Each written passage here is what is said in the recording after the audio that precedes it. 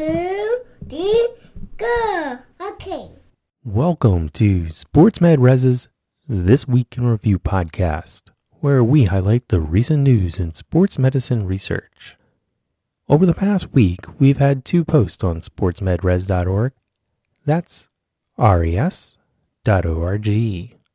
In the first post, we summarized a study where the authors found that a female athlete with greater ankle joint laxity after an ankle sprain is more likely to report a greater fear of movement or re-injury than their peers, even though they may not report functional instability.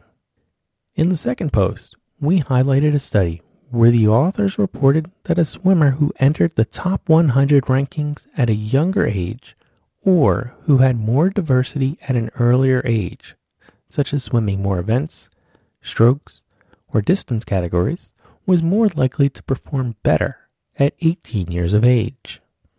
If we take a closer look at that first study, we find that the authors conducted a cross-sectional study to examine if fear of movement or re-injury differed among people with or without functional ankle instability and healthy participants. They also assessed if fear and ankle joint laxity related differently among males and females. The authors collected complete data from 160 athletes, including 89 females.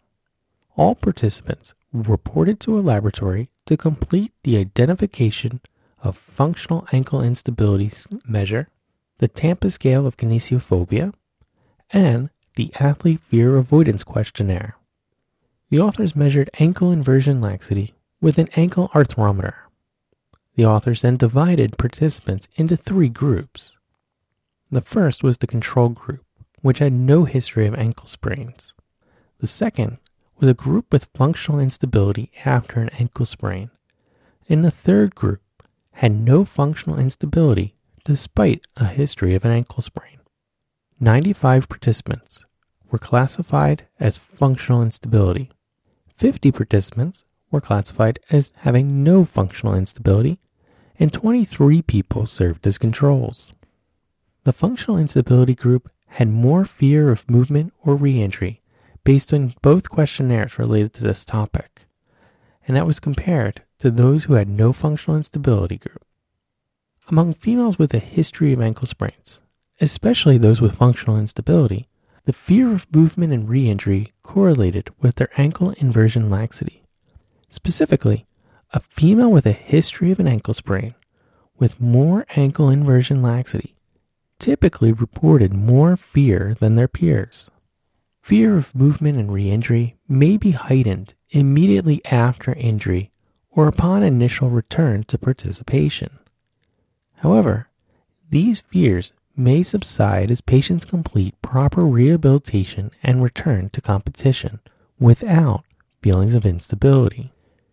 Although the authors omitted the time since previous ankle sprains, female participants still reported high levels of fear of movement or re-injury and presented with higher ankle joint laxity compared to the male participants. Based on these findings alone, we should avoid suggesting that ankle laxity contributes to fear of movement or re-injury, or that fear of movement or re-injury may contribute to functional ankle instability or vice versa. Regardless, these findings highlight the importance of asking a patient about their fear of movement or re-injury to assess the patient's mental and physical well-being. We should also acknowledge that the control group also reported high levels of fear. Although the authors excluded controls with an injury in the prior 6 months, a complete injury history in this cohort is unknown, which may be driving the high reports of kinesiophobia in the subgroup. In conclusion, clinicians should identify the psychosocial needs of their patients, such as the fear of re-injury. They should do this both after an injury as well as before and after return to activity. These assessments may help clinicians identify patients that need psychological treatment to promote safe and successful return to play. Don't forget that we also share extra material on social media. This week's most popular post was an article where the authors provided MRI-based criteria for assessing post-concussion syndrome. And if you're an athletic trainer who's looking for evidence-based practice courses, then please check out our 6 online evidence-based practice courses that are available through the Human Kinetics website. We'll have links to our summaries, the courses, and the article in our website and in our show notes. Remember, you can always follow us on Twitter, Facebook, or LinkedIn. We'll be back next week with more sports medicine research. Until then, have a fun one.